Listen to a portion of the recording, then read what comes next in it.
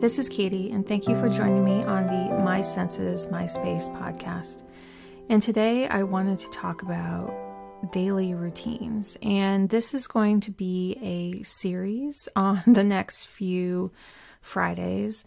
So today we're going to be talking about what and how and how to construct like routines for yourself. And so this first one is just routines in general and how can we turn them into wins. And then the next two are going to be about morning routines and evening routines, because a lot of those that cluster at the beginning of the day and at the end of the day need more specific things. And each one of those developed into a whole podcast in itself. So today I wanted to talk about how do you define like a successful routine? How are you measuring a routine?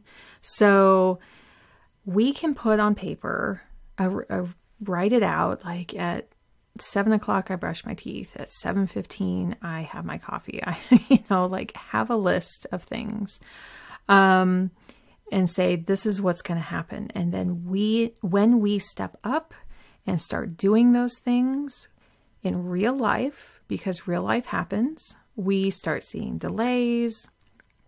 We may have tried to account for real life happening, but still it can be surprising to see what comes up during that day and be like, oh, I didn't realize that took so long. I didn't realize that on most days this is a constant interruption. Maybe I need to order these in a different way. Like, until you're actually experiencing it and stepping through that, it's really hard to be accurate with your routine. So the first step is, though, imagining it, writing it down and seeing how do the puzzle pieces fit together. And because you've lived up to this certain point already, you will kind of know some things intrinsically of yes, it probably around this time is how long it takes for me and my body and my mind to go through that process.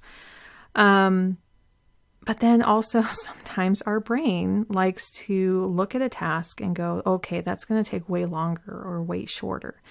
Our brains aren't the best at estimating time. So taking a timer and timing yourself through some of these things, especially items that you're finding are taking longer or shorter, let's try to get a little bit more accurate read. And you can just literally take your phone and hit start and just see approximately how long does brushing your teeth take. But that also includes stepping in there, getting all the supplies ready, doing all the steps, and then exiting if you are exiting right after that. What does that entire process look like?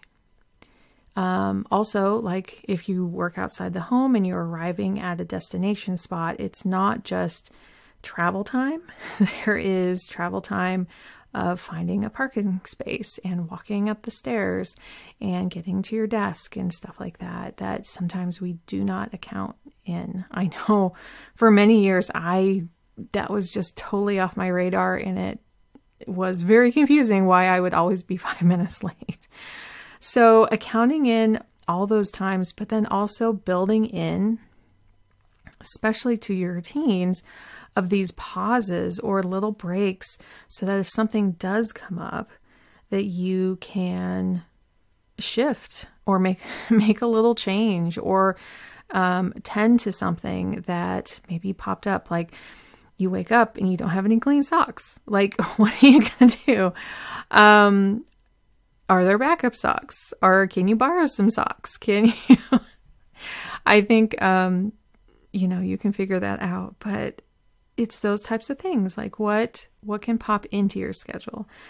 So as we're kind of weighing what things we want to have in our schedule permanently, what things could come up, where do you need to add more time and all of that? If there's something you want to add then into your schedule at that point, say it's a brand new routine that you've never tried, there's going to be a lot of trial and error with that. And how do you attach something into a very set routine where you have muscle memory. Your brain is used to going, okay, I just put on my shoes. Now I'm going to get my bag. Like, those transitions can be very locked into your brain. I do this, then I do this, because that is your routine.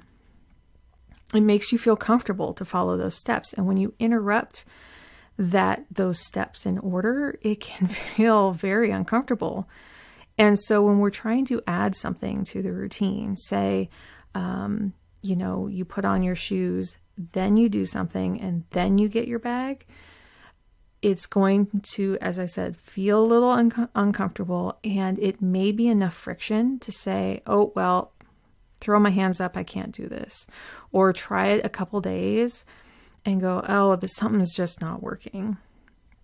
So how do we get used to that feeling of being uncomfortable until we feel comfortable? Or how do we say, well, inserting that one part of my routine isn't working in that time slot? Could I move it to a different time?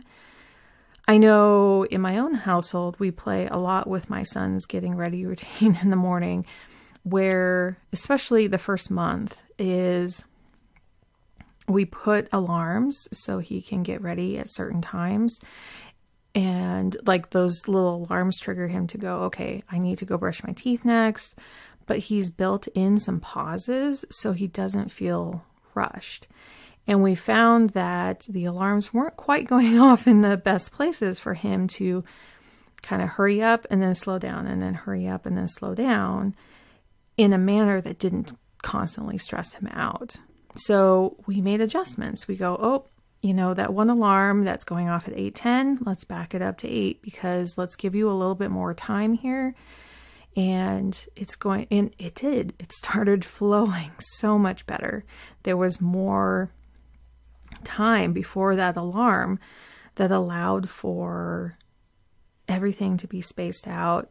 And it's almost like a little wheel is just kind of turning slowly. And it just made things like, if we just stick in, I'm just imagining kind of like a pizza wheel where you are sticking things kind of in each part of the little wheel. It made those little things feel more equal and balanced going forward. And so he didn't have to feel like so much stress right before going out the door. Another thing to think about is like, are there things in your routines that you can let go of? Are there things in your routines that aren't serving you very well, or could be moved to the day before somehow, where maybe you make a plan for a week, so that decision, what you're having for lunch, what you're wearing, just like the variables for each day, if you're making those decisions earlier, you're going to have less decision fatigue. So our bodies have, amazingly, a certain amount of decisions that we can make every day until our brain just starts tiring out so much. And that's why we get burnt out by the end of the day, and we don't want to decide what our dinner is. Very common. It's like, please don't make me decide what dinner is, because our brains are so full at that point, and we're just like, not one more decision. So what is it that we can make decisions maybe on a weekend, maybe the night before, of just laying out our clothes? How do we do that so that when we come up to the day that we're stepping through our routine, that it's less, that we're actually doing a bit less? Is there a part of your routine that's not serving you at all? Is it that you're doing something for someone else that doesn't need to be done? Is it, and I'm just thinking like, are there ways that, for example, when I'm doing the dishes, I'm throwing a whole lot more into the dishwasher instead of sitting there and hand cleaning everything, as long as everything is dishwasher safe.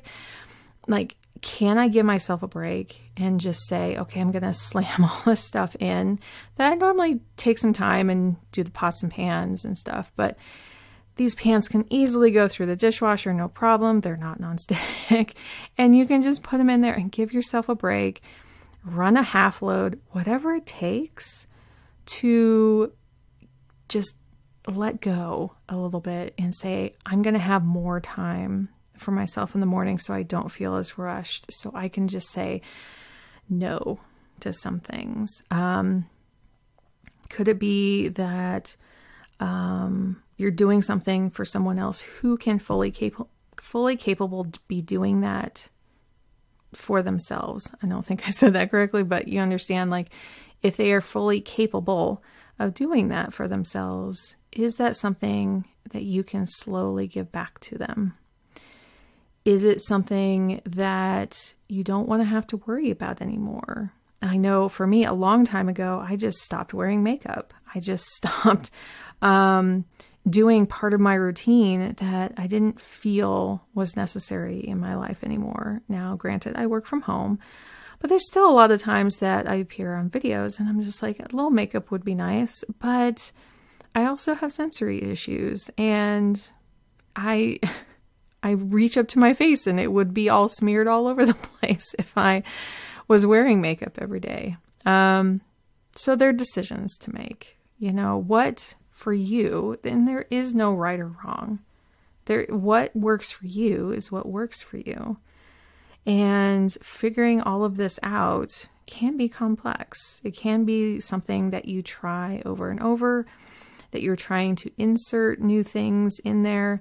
But if you're inserting like a whole exercise routine into one of these routines, evening, morning, it can be really hard if you're not taking something else away. You're literally trying to fit more into those time slots than allowed. Or are you saying, okay, I'm not going to do this other thing though. And so that will give me time to do this. And I can go into like, is it screen time that we're giving up so that you can exercise? Is it, or do some kind of movement with your body?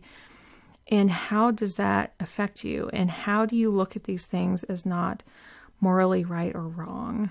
That they just fit better for you, your body, your mind, your family, your situation, your time of day, your season that you're in.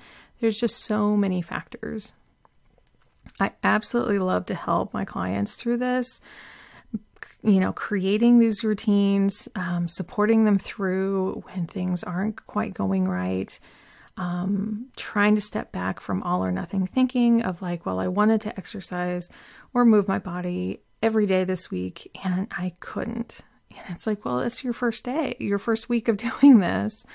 How could you move your body just once this week? Well, let's just look at that. Let's just schedule it into one day. And it could be the way that you're moving your body isn't working. So there's just so many different factors, so many different things that we can work with.